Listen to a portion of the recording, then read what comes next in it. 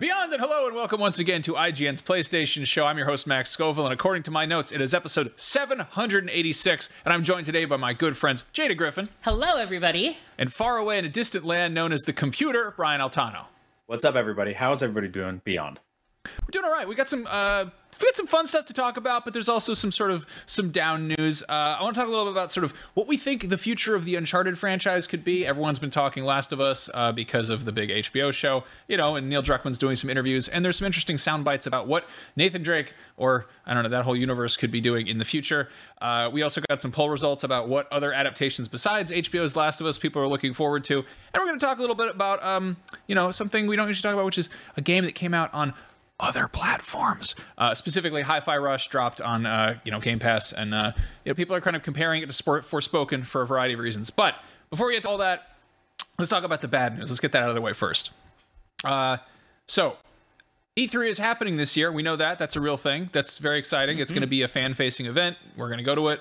What's going to be there? That's a great question, because it was announced that Sony, Xbox, and Nintendo are all skipping E3, meaning that they will not be there on the show floor. I feel like this is not a huge surprise, because this was kind of the case, pre-COVID, pre-E3 retooling itself. But I think it's to be expected that Xbox and Nintendo are going to do some kind of, direct/showcase type thing, because they've been pretty consistent about that. But Sony has been kind of like, I don't know, we get like summer state of plays that are kind of, I feel like they're usually either way before or after E3 time. Yeah, so, I think like July, I think was one of them last year. I think there was one in July. Yeah, so there isn't really like a consistent cadence with them or any of the publishers, and that's I think why people liked E3. Was that it was that sort of Christmas holiday celebration time where you're like, we're going to get condensed video game news in a week. But I think a lot of publishers realized, A, it's incredibly expensive to actually be there on the show floor. B, some of us just don't have stuff ready in time for that. Like Nintendo this year, their big game comes out 2 weeks before E3. So like, why even bother? But C, like they are also like, we can control the conversation ourselves by waking up on a Tuesday morning in mid-August and just dropping a state of play and owning everything. But like, I don't know, Max, I think you nailed it. Like, this is one of those things. It's like, it's not surprising, but it sucks.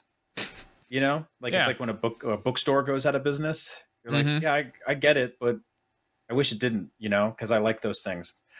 This one's interesting specifically because this was ReedPop, who owns Comic-Con, was like, guys, we're bringing back E3. We're making it a fan-focused thing. We're going to turn it into a thing that now E3 had attempted like the fan-focused thing before, which was basically selling tickets to people so they could stand behind, schlubby video game journalists and wait to play demos. They made that a fan event the way driving your car into a lake makes it a boat. They just started selling tickets and people started showing up. And that's, nothing against fans showing up. That was driving into a lake, people, that's nothing against that. No, if you want to do that, go for it. Yeah. If you got one of those cars that has the big snorkel thing, I don't know what that does. I think it looks cool on Range Rovers. Anyway, but no, they pretty much were just like, hey, we're selling consumer tickets, come on in. And they didn't really, I feel like, prep any of the exhibitors, and they didn't really do anything to make it fun for the fans. And so it was just this kind of like worst of all worlds for everybody, except for, I don't know, whoever got to get the ticket money. I don't know. Yeah, I mean, because it just crowded the convention center more than it needed to be. There was not enough security, so there was lots of things that were stolen, lots of things that got broken. Like, it just kind of made the experience kind of worse for everybody. Yeah, and I mean, that was all us though. That was like, I saw that as an opportunity to start robbing booths. I was mad because I got so many T-shirts. Like, if anybody needs a Persona 5 Royale T-shirt, there was too much competition for the stealing and the looting. We love to do it in there. It's what keeps us honest the rest of the year. But no, I think that as far as the fan-facing side of things, I think E3 is going to be way better because ReedPop does have a lot of experience. Like they do New York Comic Con. They do, I think, a bunch of the PAXs. I think they're sort of involved in corralling that. Star Wars Celebration. Star Wars Celebration is a big one too, and it's like those are all extremely fun events. Like they're very much like they're not trade shows, they're conventions, and that's a key difference. And E3 has always been a trade show. It's always been an industry event, and I think that's a lot of the appeal. Anybody can go to a candy store, but getting a tour of the mysterious chocolate factory is, that's what there's a book and a bunch of movies about, like that's the fun insider doesn't thing. go well for the fans in that situation. No, exactly. And it's also like, I don't know, you go to a real chocolate factory, it's probably not that exciting. It's, other than the free candy you get while you're there. Yeah. I don't even know if they do that. Do they do that anymore? Anyway, we're getting in the weeds here, I guess. But Yeah, I've said this a bunch of times before. I think we've all kind of talked about it a bit, probably during the especially, frequent slow news months we get. But I wish that Sony would be consistent with states of play. I mean, I really wish that all of the big companies would just, develop a cadence, like make people expect something every. I mean, I feel like Nintendo's been pretty good about this with directs. Yeah. We'll be like, oh, like it's about what, every 3 months you get like kind of a quarterly update. Sometimes it's a really big, huge summer one. Sometimes it's the Nindy showcase with all their indie titles. I think Nintendo's definitely been the most consistent, and their fans have, kind of been trained to like when to know. There's so many times they're like, hey, there was a direct, 4 months ago, so we should be expecting one right around this time. And sure enough, usually, like a week later, it gets announced. So. Yeah. It's kind of and Sony's attempted this too, right? It's sort of like an accordion format where basically it can be small for indies, it can be big for like a AAA state of play with a bunch of third parties. Like, keep in mind, Resident Evil 4 Remake was announced in a state of play, right? And like that's about as big as third party games get.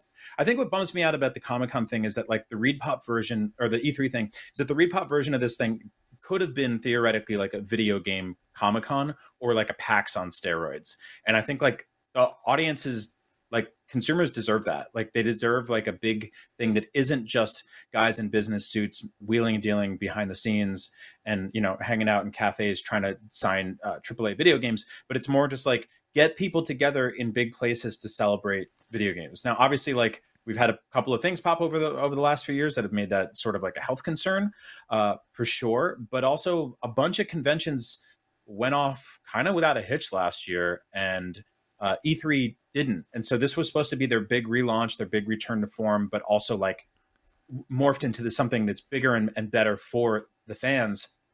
And it still can be that. Like, we don't know, there's more to just video games than the big three, right? But I feel like we're going to see these three pull out, and then Ubisoft, EA, Activision, and every other big company is going to have some excuse to not be there. And then like you're sort of like, what is this show? I mean, it's the whole like, if you build it, they will come. Like, we saw big companies making booths at PAX because they're like, oh, fans are going to this, we should have a presence there. But if you change what the thing is, people might also leave. I think taking E3, which was typically this more sort of insular, like controlled environment, and suddenly being like, everybody can come on in, and it's like that. That sounds fun, but it's they're not properly retooling it. So I don't know. Anyway, we're getting in the weeds here. We're obviously going to have plenty more to talk about what E3 is and when it's happening, which is June. But we'll get around to that. In other sort of downer news department, there was a story flying around that has since been basically debunked. I want to just put that right out front. There was a story reporting that the Sony VR. I messed that up. The Sony PlayStation VR 2 headset pre-order they've been a disappointment, which means that production has been cut basically in half. And it was just a Bloomberg report, I think, translating a Japanese article, saying that Sony basically halved its forecast shipments, basically cutting it from 2 to 1 million units, which is a pretty substantial, chunk of VR headsets. That we heard that they were really, really gearing up, really going to, meet demand, because there was the whole supply shortage for PS5, and they weren't going to have that happen with PSVR 2. But then allegedly, the one key difference is that people really, really wanted a PSVR or PS5, whereas that might not be the case with PSVR 2. But apparently it's all baloney, and Sony categorically denied all this. They said it's not true. They're not changing orders or pre-orders or whatever, but it's I don't know, it's a weird kind of blip to pop up. Brian, I think you kind of said it best about just kind of like, it's good that this is getting quashed so quick. I'm sorry, I was setting you up. Oh yeah, no, you did great. No, it is good because it, like this, I think that this report, it was one of those things we all read and we were like, that makes sense, because kind of where there's smoke, there's fire, right? Or I guess the lack of in this situation. We've talked about PSVR on the show before, and I think we were kind of dogged by the comments a little bit for not being like fully optimistic and fully positive about it. And I implore people to check out the official PlayStation blog if that's what they want. This is not a financial extension of Sony's PR. This is a enthusiast podcast where people are going to talk about like what they're excited about, what they're apprehensive about, what they're negative about, all those things. But this story coming out is not good news for anybody who is excited about PSVR. And of course, no one ever sees the follow-up. They just see the initial story, right? Which is why it's important to get reporting right the first time around. And so I think a lot of people would see the story and be like, well, I'm going to cancel my pre-order because without that enthusiasm behind launch numbers, that's going to send a message to publishers and software developers to not create experiences for this platform, which is going to devalue my headset in the long run. So I'm going to take a wait and see approach. But it does beg the question, 3 weeks away from launch, where is the marketing for this device? Where are the advertisements for this device? When is Sony going to open up this device to retailers outside of PlayStation Direct? Currently, the only way to buy this thing is through them. And video games historically have been, especially hardware, have been things that you trade in old hardware to buy. I have like almost always, especially when I find out like there's a reason to do that, like the PS4 to PS5 was a no-brainer, traded in my last hardware for the new hardware, and it helps offset the cost, which is something you probably need to do when your new hardware is $550 and requires an additional $500+ purchase. And so I think that like this is like, I'm glad that this was debunked, but also it does open up some questions like, and we've asked these before, and I will ask them again. Which first-party Sony studios are working on software for this thing? When are we going to get state of plays and advertising for this platform? And what does the future look like? You know, and on top of that, like when can somebody walk into Best Buy and buy one, or Target, or trade in some stuff on Amazon and pick it up? Like that's GameStop, right? These are major retailers, and that's how people offset the cost of these things. And they currently don't have the ability to do that because Sony, in a good way, kind of over course corrected the kind of, you know, the problem that we had with PS5, where scalpers were buying every single unit and making it impossible for the common person to actually get one. Sony said, screw those guys. We're going to sell these things directly. We're going to limit like 1 or 2 per household. We need your home address and your social security number and your eye size and all that stuff. It's possible. Also your blood type. Yeah, blood type, which is also important. Oh yeah, too far.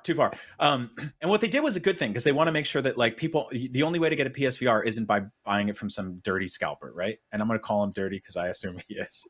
And I feel like they use all kinds of exotic soaps and lotions. You know, that they also scalped. They probably that they stole fell off the back of a Bath and Body Works truck. Why do we go there? They get all the seasonal Yankee candles before anybody does. They house smells great, like cinnamon and coconut. It's a don't go to Scalper's house. They got I know. They got air fresheners in the car from when they go to the UPS store. Mood lighting, courtesy of Philips Hue. Anyway, sorry. Why are we doing this? Anyway, yeah. So I feel like they course corrected in a kind of overly big way there, and they need to be able to release this thing to the general public, and they need people to be able to buy this thing without going directly through them. Now, I want to stop you right there. Just we had to do this before. It is presently at this very exact moment, Tuesday, January 31st, 11:33 a.m. Pacific time. It is entirely possible that in like 17 minutes, Sony puts up a blog post that's like, "Great news, everybody! We're having a big old state of play, announcing the future of the roadmap of the PlayStation VR 2." That kind of thing does happen. You'll be able to pre-order it at your favorite retailer. Exactly. Head on down to Best Buy. They're available today. Yeah. No, the last time we talked about this, it didn't have Beat Saber. It didn't have, the Gran Turismo support wasn't added. All those things they dropped the entire launch lineup the day after we talked about how they hadn't shown off the entire launch lineup. So we're kind of cursed on this show in that sense. But I just want to put that out there right now. There was a point in the run of show, I think last week, where it just said hold for PlayStation VR thing on Monday ? Because we'd heard murmurs that would be the case. We had like a small showcase live stream yesterday where they showed off some of the games and stuff. They showed off like Madison in VR. Oh, that's right. Yeah. Okay. So we got that. There was some decent stuff in there, but there still wasn't anything in that showcase that I watched. I was like, oh, that's a system seller for me. That's PSVR 2. I need to have it for that. Right. So yeah, I mean, it's not the time to be doing like a small scale thing that it's easy to kind of blow past. Like, you know, you can drop a few trailers. That's good. But like, I really think we need some kind of here's your onboarding package. Here's what this thing does. Here's why you should, give a hoot. Here's that same B-roll we've been showing of Bo playing this thing at Sony's house for the last year. Yep. For those of you watching at home. Anyway.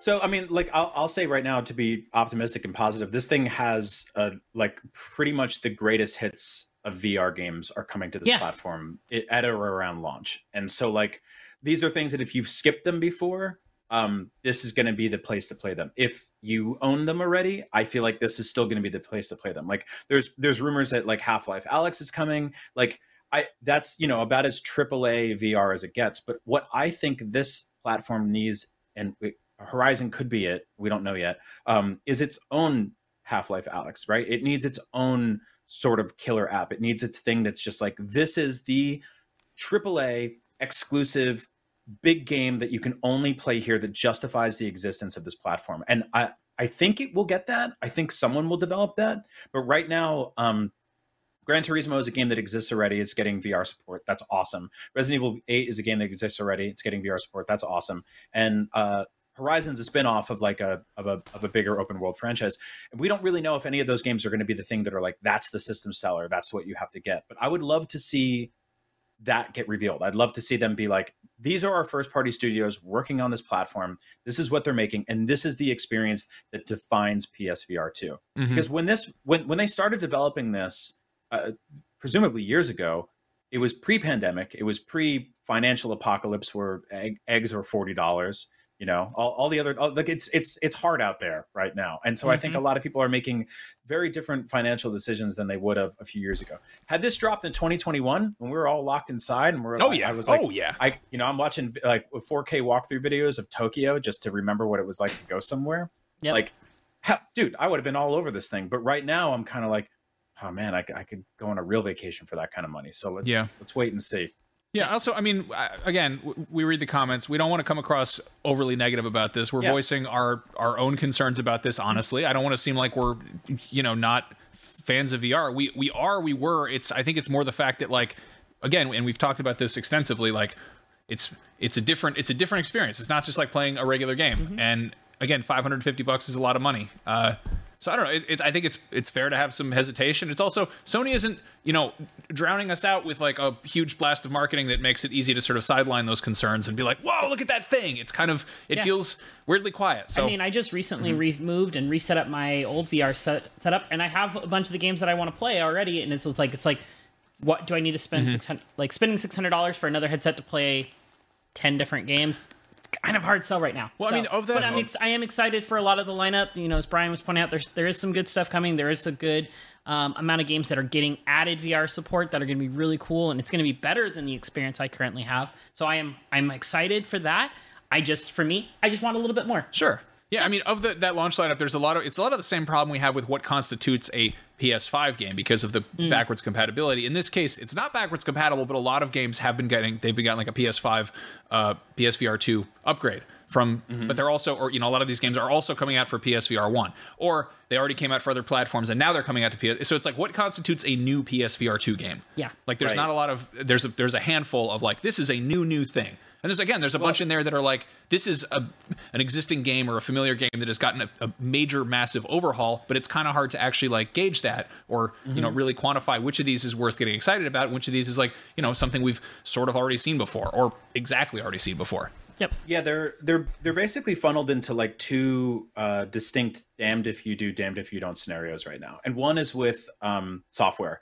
And that's, you know, we haven't really seen a ton of support from their internal first party studios here, but also like those studios are all cooking up PS5 games right now, of which we only really have a handful of that are like exclusive and define what that platform is. And PS5 is becoming easier and easier to get. People are finally at the situation where they can walk into a store and get one.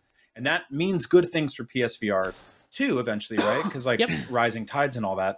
But also like if we are, you know, just starting to get into what PS5 software is and what that library is that defines this platform, how many of those studios do you want kind of detracted from that to be working on PSVR stuff? Because you're going to get some audiences being like, that's awesome, they're showing support for PSVR, but then you're going to have some core PS5 players who are like, that's taking away valuable resources from PS5 games that I can be playing right now. And so like, that's a damned if you do, damned if you don't scenario. The other is with PC connectivity, right? I think that like had Sony announced yesterday or tomorrow, you can use PSVR 2 with PC, you're good to go, rock and roll, have a great time out there. They would reach a market, they would reach a demographic, they would reach an audience that they haven't touched yet. for people who like really want high-end PC VR, but don't want to spend, twice as much money or get the, the Quest Pro or whatever, or put cameras all over their apartment, all that fun stuff.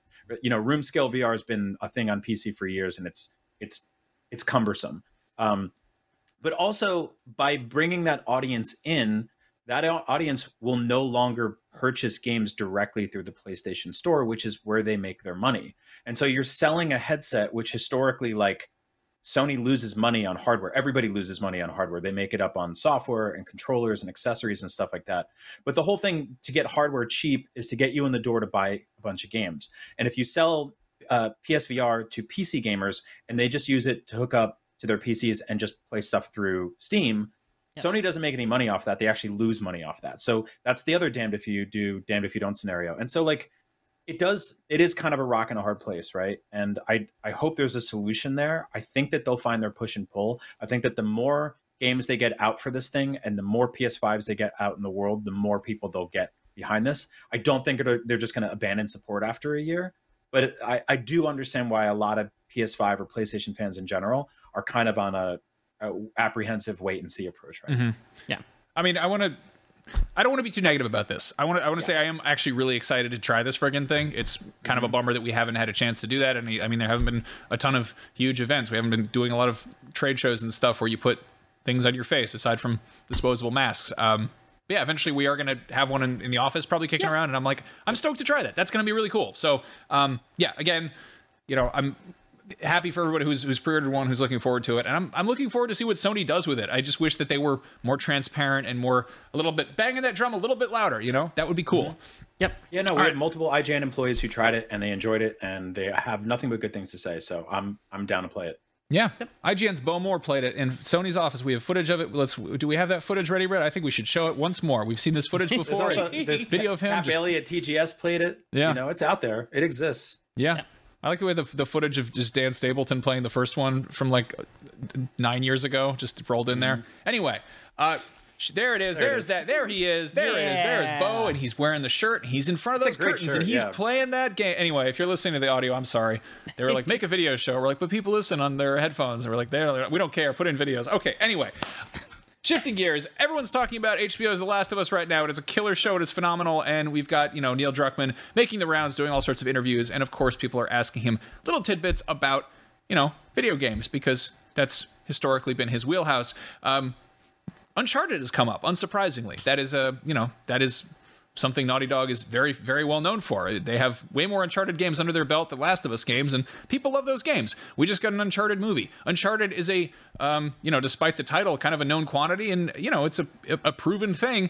So presumably we'll see more of it, but Naughty Dog is apparently done with Uncharted for the foreseeable future. For the official future as of right now. Yeah. Which is kind of understandable, because it's they started to go sort of a darker direction. Their games got more mature. We got The Last of Us. We got The Last of Us Part 2. Even A Thief's End was much more sort of nuanced and more like more of a character study of Nathan Drake than your typical kind of gung ho, swinging in, guns blazing, etc.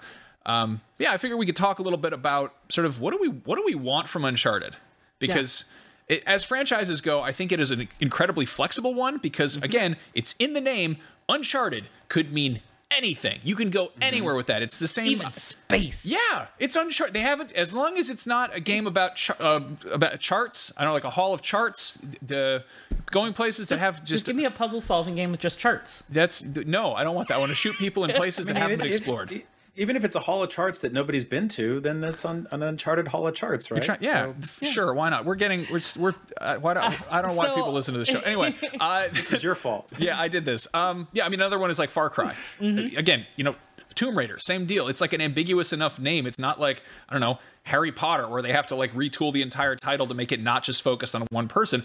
Indiana Jones has to be about Indiana Jones. That's a tricky one where it's like, how do you, shift that universe, But Uncharted, nice and vague, which means you can make it about all sorts of stuff. But yeah, I mean, the conversation, is like, do we want more Nathan Drake? Because he got a, pretty good farewell. There's actually a poll we put up asking readers, should the Uncharted series end for good? And 37% of the people kind of share our sentiment and said they should keep the series going with a new protagonist. 24% said yes, it should end. It had a full story and a proper ending. Bon voyage, Nate. And then 21% said, no, there's still more Nathan Drake stories to tell. And then 17% said, if Naughty Dog isn't developing it, I don't need a new one. Which, you know, so there's a lot of sort of crisscross going on there. First things first, what Sony studio should tackle Uncharted? You know, so I threw this one out pretty early, and I think I'm going to stick with it. I think Housemarque would do a really fun job with Uncharted. It's already been a bit of a, you know, kind of arcadey, run-around action game. So, and I feel like they did such an amazing job with Returnal that they could really kind of translate a lot of lessons they learned from that. I'm not thinking that we get a roguelike experience for the next Uncharted, but I think just their attention to detail, the way they built the mechanics on their gunplay and traversal in Returnal. I think they've got a nice little kind of bed to kind of bed and foundation to build a new Uncharted game off of. And I think it could be a cool experiment in Uncharted. You know, interesting. Yeah, there's definitely go ahead. I was gonna say my gut reaction to that was like, "What are you talking about?" But then you sold me on it. Like I'm actually keen on that because I think that like they at the very least would handle like the arcade shooting gameplay really well, which to me was always like one of the weaker parts of Uncharted. That was, you know, was always kind of there, but like it didn't necessarily feel like that was like a core mechanic that I really cared about. Sorry, that gameplay just jumped. I know the gameplay death. where the character just dies. It's not even a high drop. It's just like, this is out of bounds. Sorry, Brian, continue. No. My kind of like immediate thought was either Sony Bend, because they've already made an Uncharted game. They made Golden Abyss, which launched with the Vita, or Guerrilla. And I know like Guerrilla is heads down on you know, the Horizon franchise for the foreseeable future. There was leaks the other day of like a multiplayer mode they're working on. But I would love, and this is incredibly ambitious and asking for a lot, but I would love an open world Uncharted game that was less about gunplay and more about like traversal, climbing, going to distinct environments and areas, puzzle solving, and like basically being like, there's a giant mountain there, and at the top of it is an artifact, and I'm going to go to that point of the map and I'm going to conquer it. Like I think that the Horizon games already do that really well, and they're less about like running around, you know, shooting people with guns. Although there's obviously a huge emphasis on combat in those games. But it'd be really cool to see something where it's just like you get in a vehicle, you drive across the map, you climb to the top of a mountain, and you go down into a cave, you get a treasure, you fight a bunch of bad guys. Maybe there's a demon there, you know, some supernatural ghoul of sorts, and then you kind of get out and you go somewhere else. How do you feel about Uncharted 4? How do you feel about survival mechanics added into that, to where like dealing with hunger and heat and cold and that type of stuff with exploring that? I love it. Like, make it optional, but I love it. I think it should only be like a narrative thing where Nate just periodically just yells that he's hungry and like increase, and you don't actually see the gauge. He just periodically just be like, "I want to eat something. I'm hungry. I'm hungry. Damn it!" And then maybe you could eat. No, I'm kidding. But yeah, to the Housemarque argument, suggestion, whatever. It's sort of knee jerk is like, what are you talking about? But I could totally see it. There's that sort of habit we have of looking at like what a studio has done and being incapable of imagining them sort of breaking that tradition. I mean, there's a point where like, you know, Respawn's making a third-person Star Wars game. What? That's nuts. They only make first-person shooters. And then, you know, you look at, I don't know, like No Man's Sky. It's like they just make what is it, Joe Danger? Like you know, it's like it's easy to look, oh, they make this thing, therefore they can't make this thing, ? But, you know, studios are flexible, and it depends on who's working on the project and, you know, what the idea is. What's your favorite, you know, Craig Mazin show or movie before Chernobyl or The Last of Us, right? Like people grow and change. I think that's what's awesome about it. Yeah. But no, I mean, I would love to see Housemarque do like a 2.5D Uncharted. Okay. Like a sort of Shadow Complex kind of thing. Like I'd love to see that. Like really cool. An Uncharted Metroidvania that has like really good graphics would be such a cool thing to have. And I know that's not what people would want. That sounds like what I feel like the Vita game could have been. You know, Golden Abyss was cool. It was weird because it was like it's a solid Uncharted game, but it's also missing something. Like there's some kind of a secret sauce in there that it doesn't quite have. And I think it's sort of partially, is it all one location? I can't remember. It's been so long, I couldn't tell you. Yeah, I want to say it's all one location, which they kind of haven't done since the first Uncharted. but it doesn't have that same sort of sense of place. And obviously there's all the weird gimmicks where you have to like pick up a cup and rub dirt off of it and flip it around and, you know, use your touch screen to do that. But yeah, massage the cups. Yeah, it was impressive. Again, it's been what 12 years, 11 years since we played that, but yeah, I'd love to see Sucker Punch do something with Uncharted. I think Sucker Punch or Bend.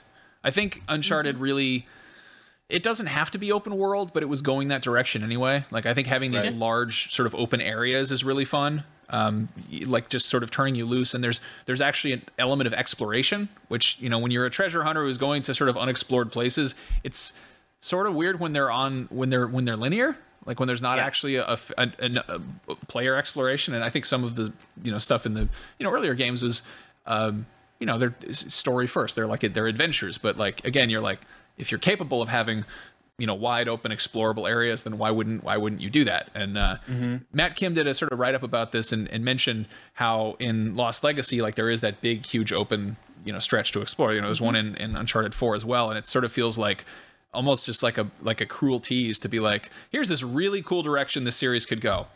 Anyway, this series is no longer being made by Naughty Dog, so what next?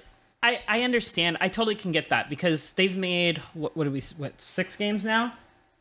Yeah. They've made 6 games. Well, one Golden Abyss was Bend, but there's been 6 Uncharted games. It's very easy for a studio to get burnt out if you're forced to work on this specific game over and over again. This is something we saw in past generations of games where studios were like, no, we don't want to make this game. Well, too bad. You've got to make this game because that's your money making game.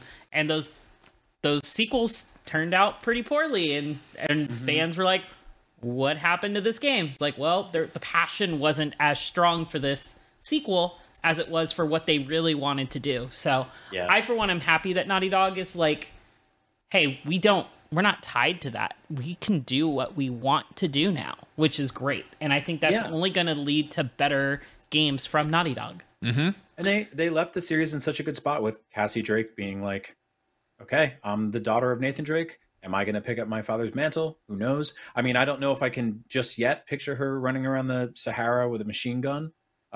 Maybe we'll get there. They'll have to do some convincing on that front. But like, I think that, you know, they left it in a really good spot. But also, like Max said, like this franchise could be anything.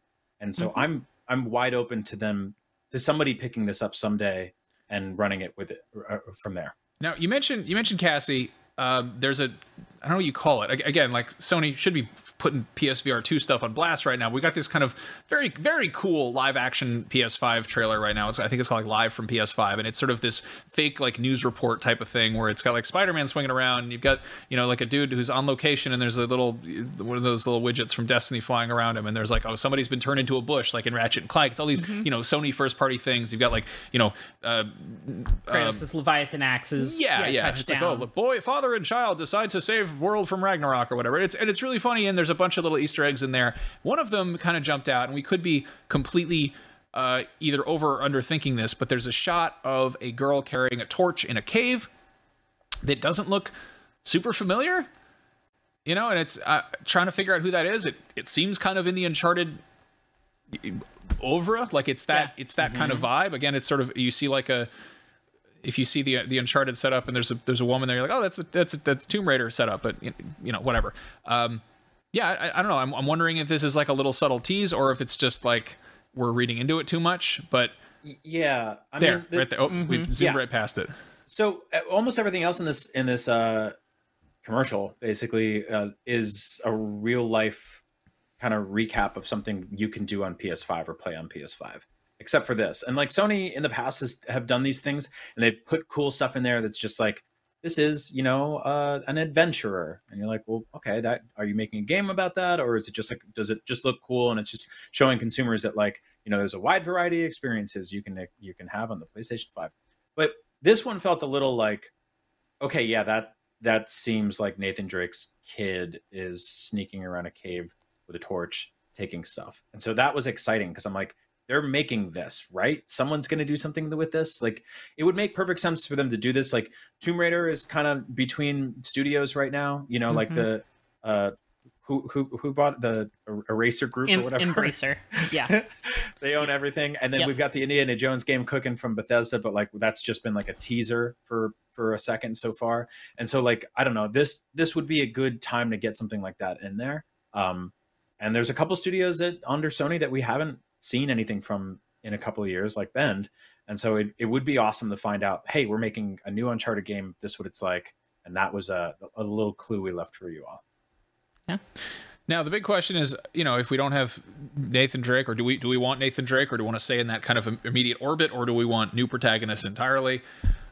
I love the idea of it being sort of just very, very loosely connected. Yeah. I don't know. Set in the same world, but like, that just tangentially kind of like young Sully or something that they mention, or like, you see a newspaper cutout or a news story about something that's happening. I think there's a key thing when you do sort of prequels and spinoffs and stuff like that. And the thing I always point to is also something that I can yell at Sony about, was they announced that they were doing a Spider-Man TV show prequel that was about Aunt May as a young person, and it's like so far removed from like the key thing that people care about is Peter Parker getting bitten by a spider and everything that comes off of that, the big web of stuff. Obviously there's a whole Spider-Verse out there, but none of that exists when Aunt May is in college. So I don't know what you're doing there. Like, what is the appeal? Then again, of course, we got like 3 seasons out of Pennyworth, which was the amazing adventures of Batman's butler. Again, probably had a more exciting youth that younger years than Aunt May did. But my point is, Uncharted, the story is not specific characters. It is the adventures that they go on. Yes. Like there's nothing, Nathan Drake is charismatic and wonderful and a good time. And, the people he hangs out with are all colorful characters too. There's nothing stopping whatever studio is working on this from creating new, interesting characters, as long as there's that sort of that same adventure, that same sense of exploration and, getting out in the world and doing cool set pieces, murdering hundreds of people, maybe getting an achievement for it, probably getting chased by some kind of a truck, and then all you need is when you fall off a cliff, you got to play that silly flute. The vuvuzela has to come on, and someone has to go, no. That's all we need from an Uncharted. That's what makes an Uncharted game. Yep. Yeah, maybe a sibling shows up. A sibling shows up four games in, just be like, "Hey, remember me? They just wrote me in." I mean, so like the lowest bar you could do here is, Nathan Drake sneaks off in the night to go on a mystical adventure, and he gets in a heap of trouble, and Cassie has to go out and save him. Yada yada yada. That's like, that's one way to do it. But I like the idea of Cassie just kind of doing her own thing, or a new protagonist entirely. And I've said this like for years, talking about Uncharted. The one thing I really, really want from this franchise is weapons that stay with you. Like I want stuff that like you can kind of like upgrade organically, that you can pick up, that you can go to workbenches and stuff like that. That there's like a semblance of ownership between you and the apparatuses that you use to get around the game and survive. Tomb Raider's done really well, right? Like you go you hunt a deer and you take the deer's leg and you put it on your gun gets stronger. Doesn't make sense, but it works. But Uncharted is just like, all right, I just killed a good barrel.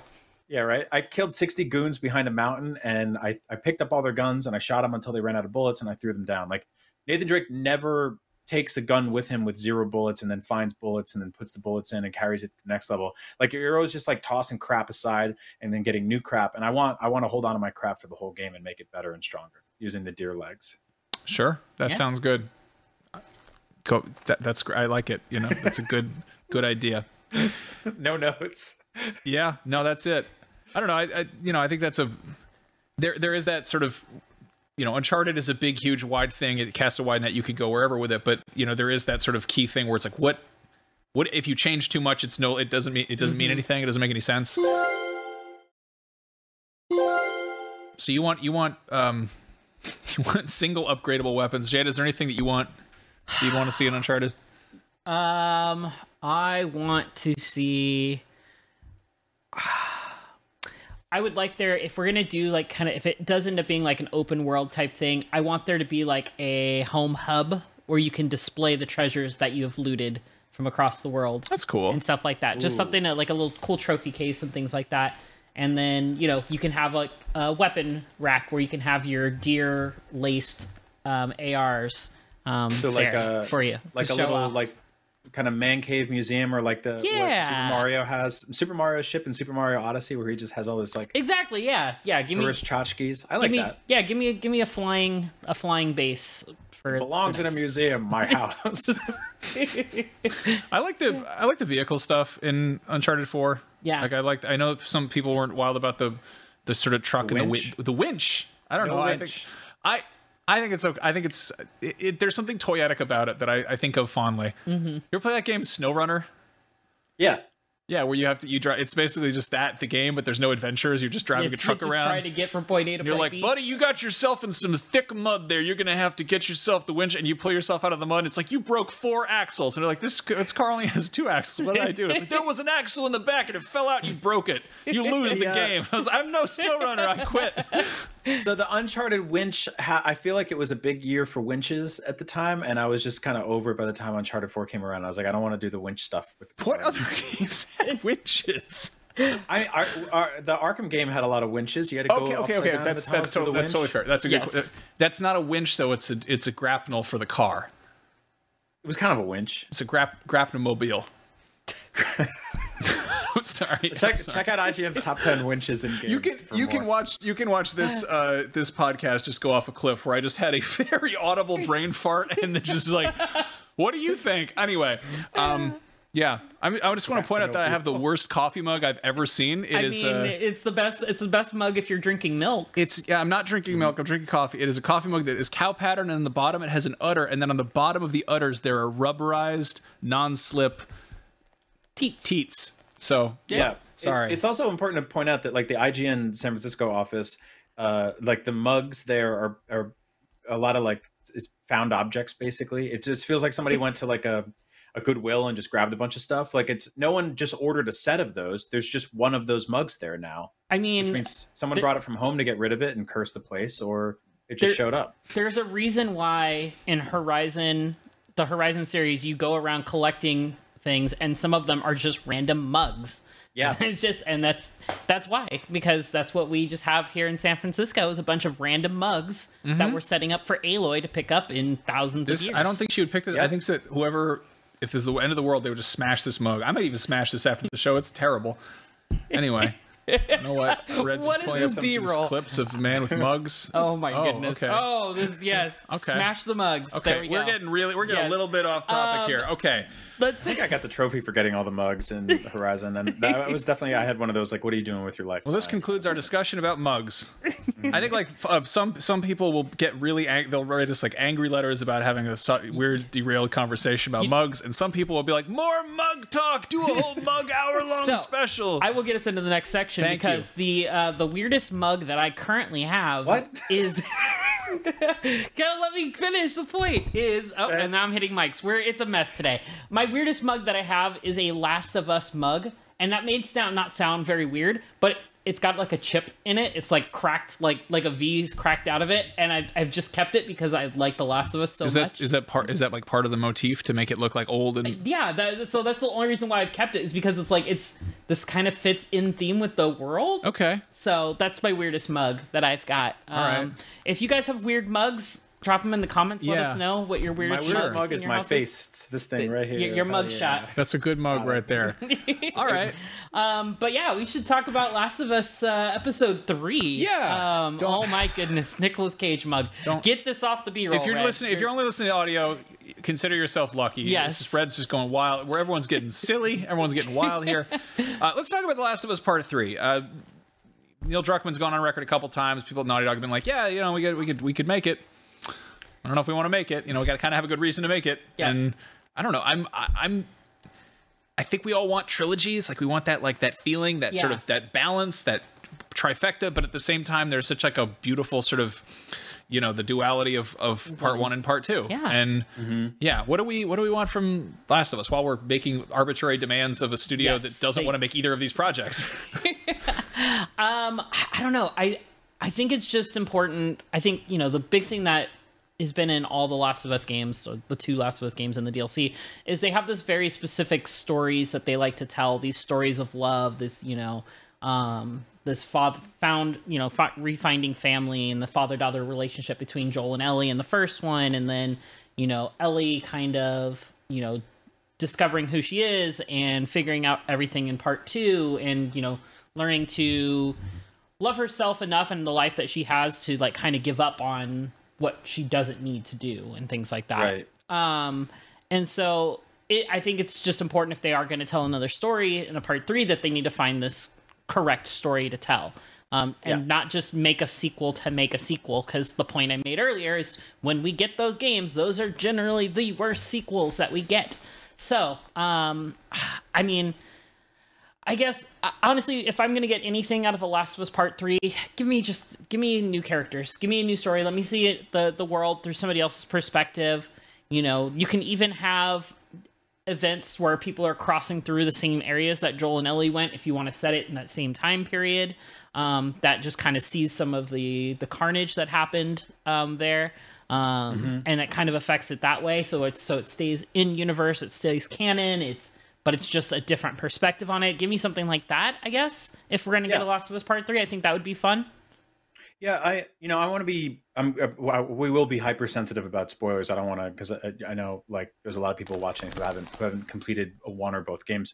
And you're probably maybe you're hooked on the HBO show right now, and that's your first exposure to this world. It is an interesting dilemma because now, and this is unlike pretty much any video game scenario we've ever seen before. The theoretical part 3 of the Last of Us game has to also set as like the backbone for a TV adaptation that is almost certainly going to happen down the line. And so like that does put it in a strange new world for games as a medium. It's exciting though, because it's like everything we've seen so far has been great for the show, and I have no doubt they can adapt that. I was actually texting Max about this morning, about how like The Last of Us Part 1 as a game is thematically about protecting the ones you love, and to me Part 2 is mostly about destroying the ones you hate. It is part 1 is about Joel learning to love again and learning to become a father figure again. And part 2 is a tale of revenge and vengeance and hatred, and how it consumes you and destroys you yourself and everyone around you. And so, like you said, Jada, they need that kind of log line for 3, right? They need that one sentence jump off that goes like, what is the big theme here? Because if they've covered love and they've covered hate, then what does part 3 do? Is there a redemption story there that happens? Like, is there passing the torch? Like, I like your idea of, bringing in new characters, but also like maybe giving Ellie a different send off than she got in 2. And so I think that there is a lot to be excited about there. There's a lot to work with there. And between that, I think that the multiplayer stuff that they're working on is going to be a nice little like kind of testing ground for smaller stories. Yep. I think they can use that to kind of be like, hey, we're dropping a narrative in here that doesn't necessarily fit in the Joel, Ellie, Abby, Dina scenario, but more into like, here's what a corner of the world looks like. And the show gets into that a bit here and there, which I really like. And so I think that like that universe is totally right for that. Yeah, and like multiplayer games have done this very well. Currently, Apex Legends has like a whole background story, like characters, and like they do a comic line every season, and they talk about various things that happen in the maps that they're adding, like big events and changes to the map. And then there's also like a lot of background building and character building arcs that are in these comics where you discover things about the characters. And it's just them kind of existing and living in their lives in this. And I think you're right, Brian. I think the multiplayer game is going to be a perfect vehicle to kind of drive that stuff and add it into the world and kind of flesh out the world even wider. Yeah. We've seen that sort of leaked stuff about what appears to be like fantasy something or other. Oh, yeah. I'd love to see that. I think that what made The Last of Us so special is that it took tired zombie tropes and really revitalized them and really just gave, breathed new life in them, resurrected them, had them crawling from their graves, as it will. But it was, that's what made that special. In the same way that, Uncharted took sort of the Indiana Jones adventure stuff and gamified it in a way that wasn't just like a, slapshot kind of cash in. It was like, this is, really making, taking this seriously narrative, but also mechanically, and trying to make something that just is, holistic.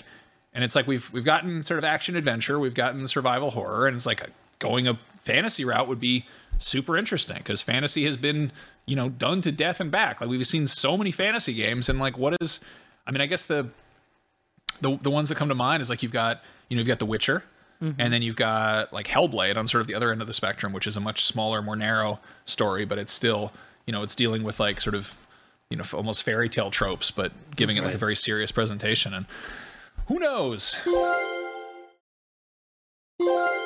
Let's talk about the adaptations. We asked last week what adaptations people are looking forward to the most. Obviously, we're all pretty stoked on HBO's The Last of Us. I feel like a real goofball being like, HBO is The Last of Us instead of just like The Last of Us, the show. But I don't know. We've said it enough times that it's burned into my mouth. What are people most excited about? So on our poll, we put God of War, Fallout, Horizon, Death Stranding, and Gran Turismo. Number one answer was God of War. 44.7% of the votes. So people are hyped to see some God on God action. Can't say that I blame them. Following that up was the Fallout HBO series with 26.2%. I think will hopefully be done, as well as like we're getting like The Last of Us with this post-apocalyptic. If they kind of do these, and like me and you were just talking about, Brian, about doing these other tales in the world, I think it could do really well. 14.7% for the Horizon Netflix series. I'm not sure if people are just down because it's Horizon or because it's Netflix, but we'll find out when that launches. And then we have Death Stranding, the Hideo Kojima production, which is a movie, for 11.3%. And then Gran Turismo, the movie, at 3%, because movies about cars, I don't know, they can do well, Fast and the Furious, but I feel like Fast and the Furious also stopped being about cars a long time ago. Right. And it was just kind of like going to space and jumping. It's worth pointing out that that's the one that's like the least of a mystery, right? Like we've seen footage of it already. Yep. We know it's like, I'm deathly curious to find out what Kratos and Atreus look like in live action running around an Amazon Prime show. Like that's whereas like Gran Turismo, my biggest head scratcher there was like, the guy that did Chappie in District 9's working on that. That's odd. I would say Max and I interviewed him, and he was like, "I like cars," and we're like, "Okay, well that makes sense." That's definitely the most of a known quantity in terms of like what we've seen of it. But I think the Fallout show is also like it's the Westworld showrunners, and we've seen like a teaser image, and it looks like they're pretty like what's his face? I'm totally drawing a blank. The Bethesda man. Todd.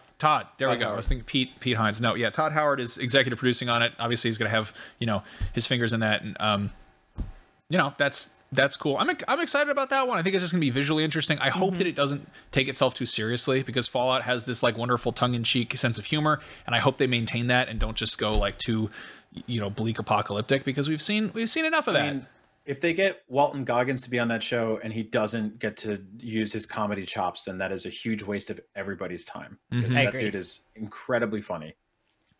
Yeah, the one thing we left out that a lot of people called us out for with good reason is Ghost of Tsushima, which is being a movie. It's going to be handled by is it Chad Stahelski? Yeah, Chad Stahelski, who is the one of the John Wick creators, and Keanu Reeves' former stuntman, who also plays Trinity's husband in the last Matrix movie, which was a funny bit because he's such a Chad. But yeah, this one completely, I'm not a known quantity. It's going to be interesting to see what they do with it. I'm sure it's going to have really phenomenal fight scenes, but Ghost of Tsushima was so heavily inspired by existing cinema that seems almost redundant to me.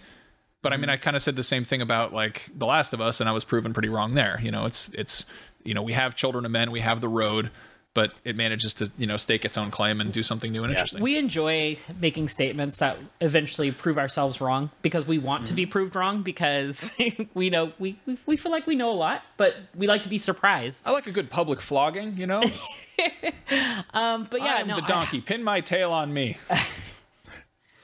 I don't know. That's actually a line taken from the Donkey Kong in the Mario movie. So deleted scene. The Ghost of Tsushima thing, I think, has tremendous potential to be just like a completely kick-ass action movie. There's also like the least amount of stuff to screw up. Like I feel like that the day, like I said, like the day we find out what Kratos looks like on a TV show could be make it or break it for that show. That could be like windmill dunk Olympics for the entire internet to be like, this is one of the dumbest things I've ever seen. Or they'll be like, that's incredibly cool. They nailed it. Holy crap.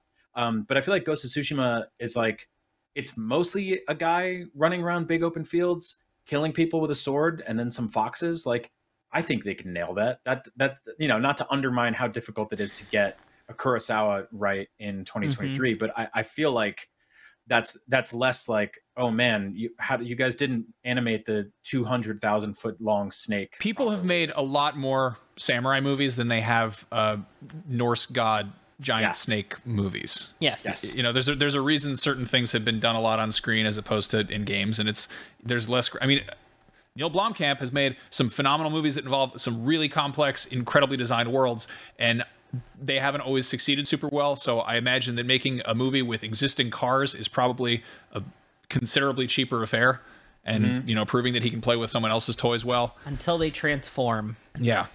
Also, like, there's no like real expectations there besides the cars look cool, right? Like the story is basically non-existent. There's also, we just found out 2 days ago, the Phoebe Waller-Bridge Tomb Raider TV show. So that'll be at the very least like snarky, which I guess that's fine. And if you're excited for Tomb Raider, you can go check out her house in Power Wash Simulator. Yeah. And we've seen so many sort of iterations of Tomb Raider at this point that it's like that's another, you know, she's like a James Bond at this point, where there have been so many different sort of portrayals and reimaginings that, like, I'm like, yeah, sure, let me see what you got, go nuts. Now, last week, what was it? We talked about Forspoken a little bit. Forspoken has come out. It's, you know, it got kind of so-so reviews. You really like it? I love it. Yeah, you love it. I love that game. It's so good. I literally finished it yesterday. I cried probably about two-thirds to three-quarters of the way through it. In one of the cutscenes, it was just a very powerful moment. I'm not going to spoil it, but like, it's just such a great moment of just kind of like, she finally gets the bracelet off and she throws it away. Yeah, throws it away into the ocean, and, you know, she throws her arms out and she says she's the king of the world. Just a weird tan line from it. Yeah, it's very strange. No, but yeah, no, it's just like there's just this whole moment about just kind of self-reflection and kind of like actually learning about you, and like something it does a little bit about like her family life and like how she was an orphan, which isn't a spoiler because that's literally something you learn in the first 5 minutes playing the game. So if you don't know she's an orphan, well, now you do. But yeah, it's just great. I think it's solid. Like, I know a lot of people were kind of knocking it down for some of it being repetitive, but I found like some of the challenges around the world as I started exploring, I did like 90% of all these side objectives because 10% of them you can't do till you finish the game. And some of them just started to be a lot of fun. There's a lot of ones that were like racing, and there's like, you get this like whip ability where you can like whip around a pole, and it's like this obstacle course, and you have to get from point A to point B, which doesn't sound like a new idea, but you also have to stop and kill people. So it's like, I have to kill people fast, and then I have to get back on the track and keep going, and then kill the next people, the next thing. And so like, there's a lot of different things that they start mixing up, and I thought it was great. I'm really glad. I don't want to cut you off, but I do want to sort of compare this with something else. Like, Forspoken was announced as Project Athia alongside the PS5, and it got delayed, I think, 4 times. Like, we've been seeing little tidbits and trailers and updates. Like, it's definitely understandable that I think some of its release was hampered by, I don't know, like hype fatigue. Like, it got kind of stretched out there. Meanwhile, last week, out of the blue, during the sort of developer direct, Microsoft was like, hey, Shinji Mikami's studio, Tango Gameworks, has a brand new game. It's called Hi-Fi Rush. It's super colorful, cartoony. It's a rhythm-based beat-em-up. It's out now. Check it out. It's on Game Pass. It's on PC. Go nuts. And apparently, it is, despite being on Game Pass and, you know, people just checking it out and having no marketing whatsoever, it is outselling Forspoken on PC, which is kind of... I mean, that sucks for Forspoken. Yeah. Because, again, I don't want to, like, sort of just be like, let's make these games fight each other. They're nothing alike. Make them fight. But, like, it is really interesting to see that comparison of, like, one has a pretty long tail of people knowing what it is. And, you know, again, it's this big, huge AAA presentation. And it's, you know, this big, sprawling open world. And this is, like, a colorful, cartoony beat-em-up that just was like surprise launched out of the blue. Yeah. And yeah, I don't know. I played a little bit of Hi-Fi Rush. I finished the first chapter. And it definitely gives me those Saturday morning cartoon vibes that, you know, we all grew up on and loving. And like, it's got that kind of zany kind of story. The action is fun. It's got rhythm-based combat, which some people kind of roll their eyes at, but they did a really good job with kind of nailing that to where even if you're not on beat, you're still doing the same amount of damage. You're not penalized for not being on beat, but you're also not rewarded. I think the biggest thing for me with this is some of the dialogue is it's fine, but it's also kind of mirrors some of the stuff that we got in those teasers and trailers for Forspoken that people were hating on, but I don't see none of the hate for Hi-Fi Rush for some reason. But you know, it's corny, but it's a lot of fun. The music is great. You know, it's got some Nine Inch Nails in there. I forget what that was a surprising needle drop. Yeah. By the way, I was not expecting that. No, I totally get what you're saying. I think that there's a lot to unpack there in terms of like there is, I think, a tipping point with kind of exposure fatigue when it comes to seeing a video game X amount of times to the point where it just becomes like a thing where you're like, all right, I'm over it, versus that strike while the iron's hot, or you didn't know the iron existed 5 minutes ago, which is what happened with Hi-Fi Rush. And so I think like Forspoken kind of reached that Deathloop territory of like, okay, just put the game out already. But yeah, I was a little surprised because like the second we saw Hi-Fi Rush, I think the character was like, so you're probably wondering how I got here. And I was like, oh man, we were all dunking on Forspoken for that exact level of dialogue a couple weeks ago. But also context is everything, right? Like this is more of a, Saturday morning cartoon. It's fully self-aware. It's comedic. It's got like the kind of animation chops of something like Spider-Verse. It's fully like, all right, we're goofy and we're slapstick. But I also never really, and this is just through consuming marketing, I haven't really seen Forspoken as like this gritty, serious thing to me either. That was like the second you were like a girl from New York City goes to a wizard land to fight monsters. I was like, okay, well that's a little, self-aware. It's a little tongue in cheek too. So yeah, it was interesting watching the disparity between these very different but somewhat similar properties kind of hit around the same time. Yeah. I think there's something to be said for sort of how it's not uncanny valley, but it's sort of how people respond as how something is presented. And I think of sort of some weird examples of that is like, I remember prior to like Borderlands was originally going to have like a drab, semi-realistic aesthetic supposedly. And then I think either Fallout came out or they just were like, let's try it cell shaded. And like, that's become like its own, completely identifiable aesthetic. One that I always sort of go to is like, people hate Indiana Jones and the Kingdom of the Crystal Skull. They're like, this is stupid. This is over the top.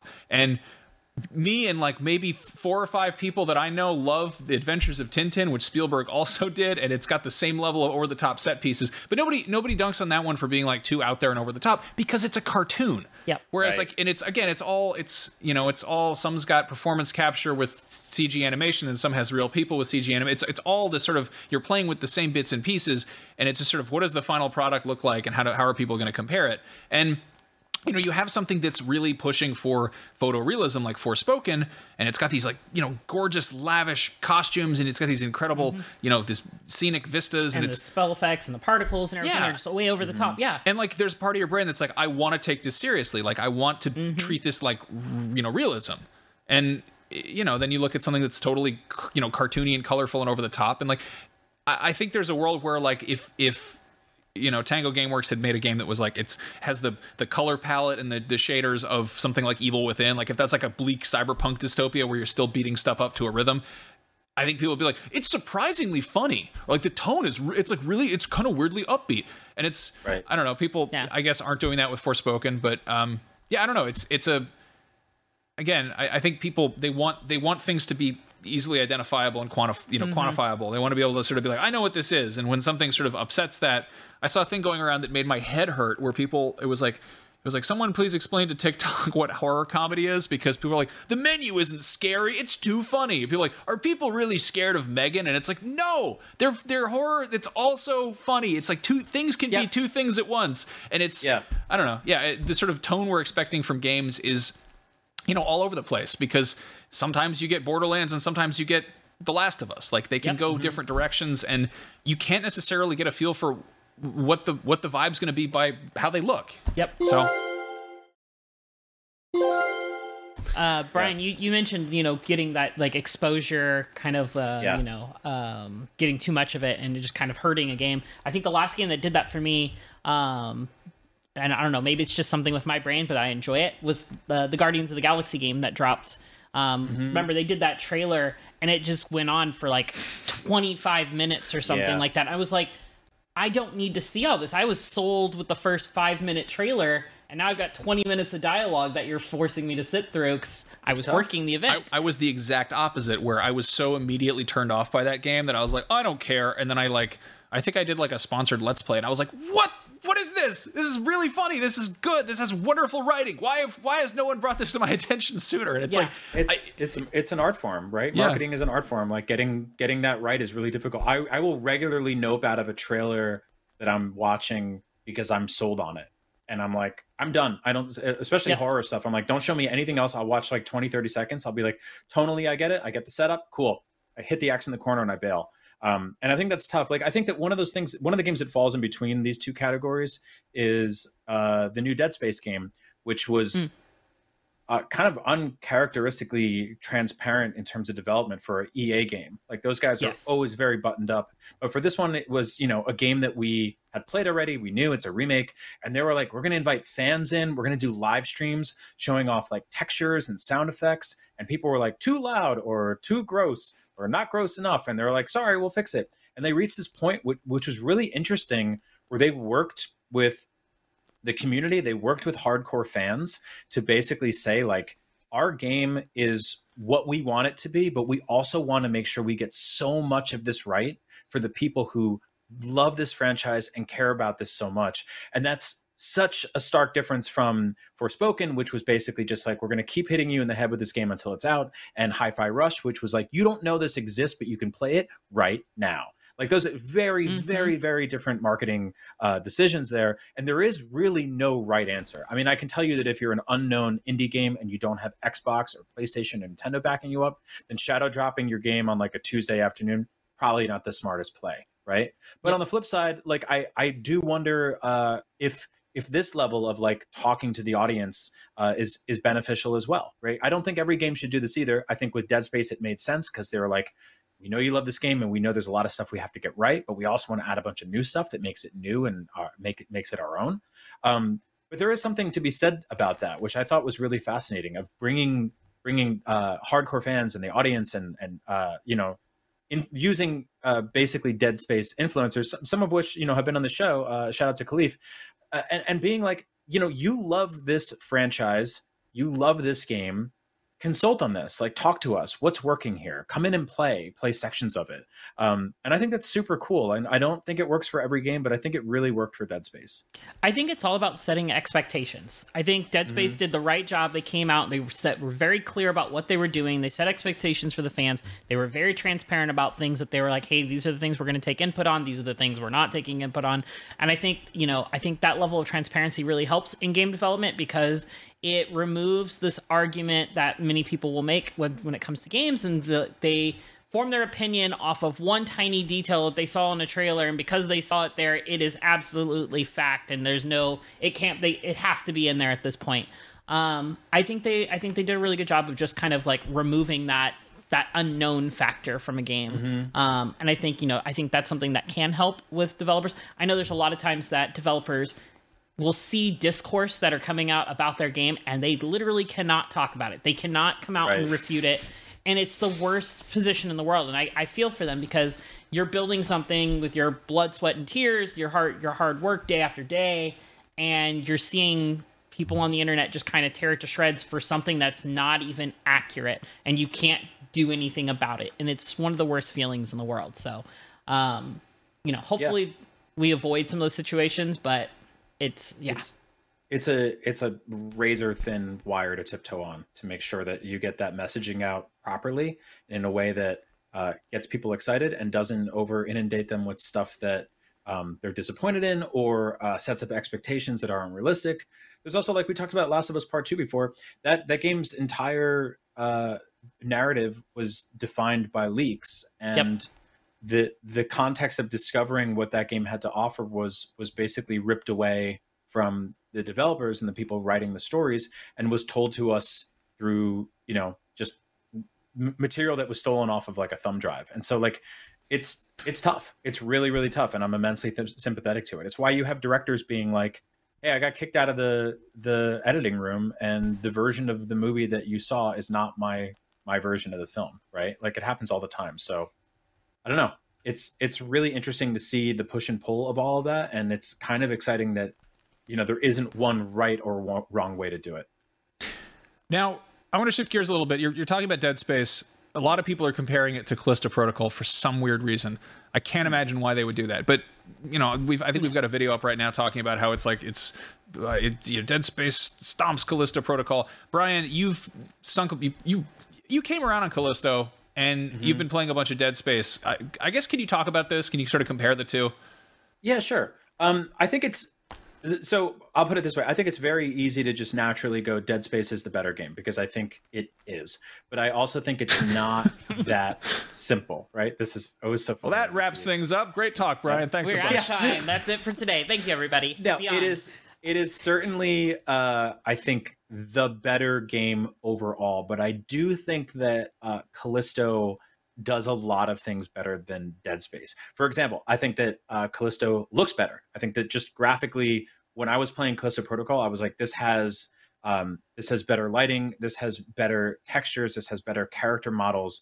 I think that some of the kind of crowd control environmental kill stuff that happens later in the second half of Callisto is super interesting. When you're getting mobbed by a bunch of bad guys and you can start like force chucking them into wood chippers and chainsaw walls and stuff like that, it starts getting really, really interesting and really fun. And I had a blast with that.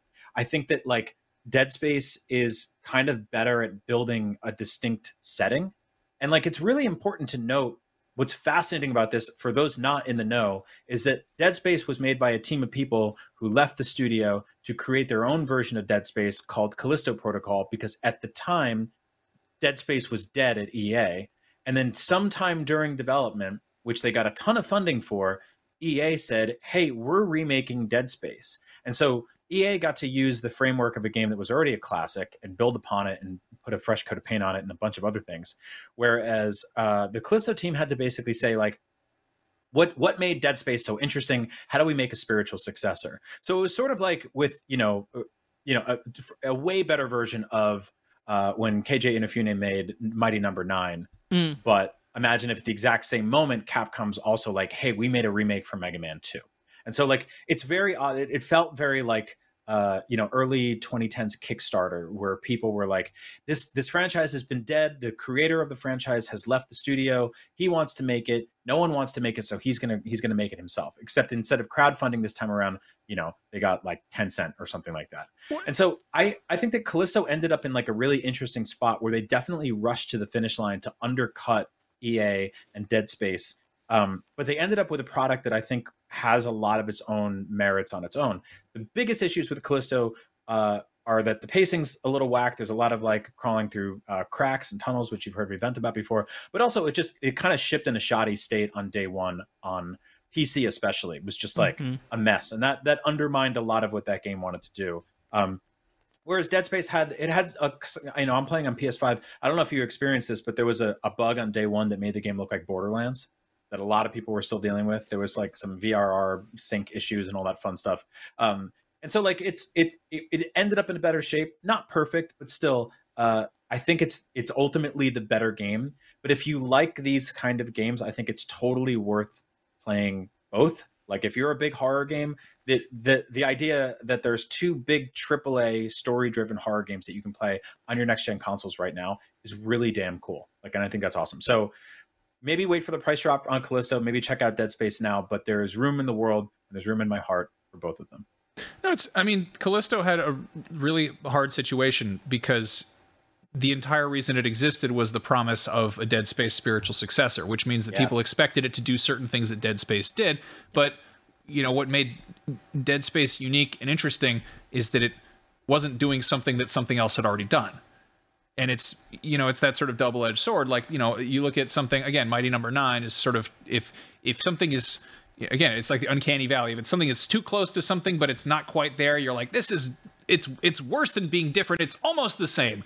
And I don't know, you look at Shinji Mikami with the Evil Within, which, people kind of came around those games. I think the second one was, people really dug that, but it wasn't, it was chasing that high of the classic Resident Evil, which, they had the shot lined up for him because Capcom was not making good RE games at that point. Yep. And it was like, okay, just do RE4 again. Not quite, still just chasing that high. And, in the case of the Dead Space remake, it's, you can have fans come in and give feedback on what works and what doesn't, because it's sort of a known quantity, which again is completely flies in the face of, fear of the unknown in the great unknown. Deep, it's like totally antithetical to like being in a foreign alien, very concept of alien surprise. I don't know. It doesn't make any sense, but you know, it would be really interesting to see, and it would never exist, what Callisto would look like if it was developed completely from the ground up in a vacuum. Like what was this, like what was the kernel of the idea that this would have been, that wasn't trying to piggyback on Dead Space popularity? Because I can't help but feel like there's elements of this that, you know, it's still trying to be like, hey, remember Dead Space, right? But then there's also ways it's sort of differing, you know, like what is it? It leans more heavily on melee. You know, and you know, the aesthetics are very similar, but you've also, you know, you're not wearing, you know, like power armor or whatever. You're like, I guess you are at some point. Are you? I don't know. Yeah, it's not like you're, you know, a mining costume. You're like in a derelict prison ship and stuff like that. No, I think you're totally right. Like this is, you know, they built a studio around Callisto. So theoretically, unless they all just pack it up and go home, we're going to get more of these games. And I would like to see them go, this is what defines this franchise. Now that we have Dead Space cooking at the same time, and EA is almost for sure going to be like, what's next? Dead Space 2, Dead Space 3? Do we make a new sequel or a rebootquel or whatever? Like, what do you want to do with this? Whereas, like, I think Callisto, like, this is the exciting part now. Like, they got their cover album out. Now what? Now what does the band want to play? You know, I hope we get more. I mean, initially it was like, this is going to be set in the PUBG universe, and looking at it now, it's like, how was that ever going to be the case? You're going to get like a frying pan? Like what? It stars a bald guy. That's the only connection I could find. When you die in PUBG, they send you to the prison. Good enough. It's a really, really rough gulag out there. Jade, I love that actually, because there's a lot of parts early in Callisto where you're walking through the prison and there's just like a bunch of people locked up and they're turning into mutants and they're screaming to let me out. What if one of them was like the Jared Leto Joker? You could even go the opposite way, and like literally the prisoners can choose to go into fight in PUBG to vacate their sentence or whatnot instead of being in there. And those are the ones that chose to go and fight in PUBG are the ones who didn't mutate into aliens. So arguably they're living a better life. Yeah. Yeah. Well, I mean, I guess whoever loses, we win or something. Like, you know, Dead Space and Callisto are both out there. We're getting a new Resident Evil very soon. I love that we're getting like new Resident Evil, and we're getting like the Resident Evil that the same as it was before, but now it's better. It's like that's a good situation. It's a good time to be like a survival horror fan. It is. A lot of other things you could be a fan of where it sucks to be you right now, but you know, it's good for people who like survival horror. So, you know, good on that front. Now we've got a tiny bit of time left. Real quick before we wrap it up, I wanted to have a conversation about The Last of Us Episode 3. There have been quite a few of those. I actually did like a fairly lengthy video kind of talking about how it's a good adaptation. And then there's a written article that has a bunch of quotes because I got to talk to Neil Druckmann and Craig Mazin about it. Is there anything you guys want to plug? Yeah, I mean, I held a Twitter space yesterday where we discussed Episode 3. I brought in a lot of our entertainment folks to talk about that. Joshua Yale, Amelia Emberwing, Alex Stedman, and a couple other people on social, Colin and Tyler, where we just had like an hour-long discussion breaking down Episode 3 and everything that we loved about it. So that's the recording is up on Twitter. But yeah, no, I mean, I loved Episode 3. I think it was such a great episode. If Nick Offerman does not win all the awards for his performance, I don't know what the world is coming to. Hopefully the Last of Us, if he doesn't get the awards. Right. Well, on that note, we got to wrap things up. Thank you both for joining me. This has been a blast. Thank you everyone for listening and watching. We will see you next week. Hopefully we have some more good, exciting news, but if not, we can talk about coffee mugs some more. We'll see you then. Beyond. Beyond.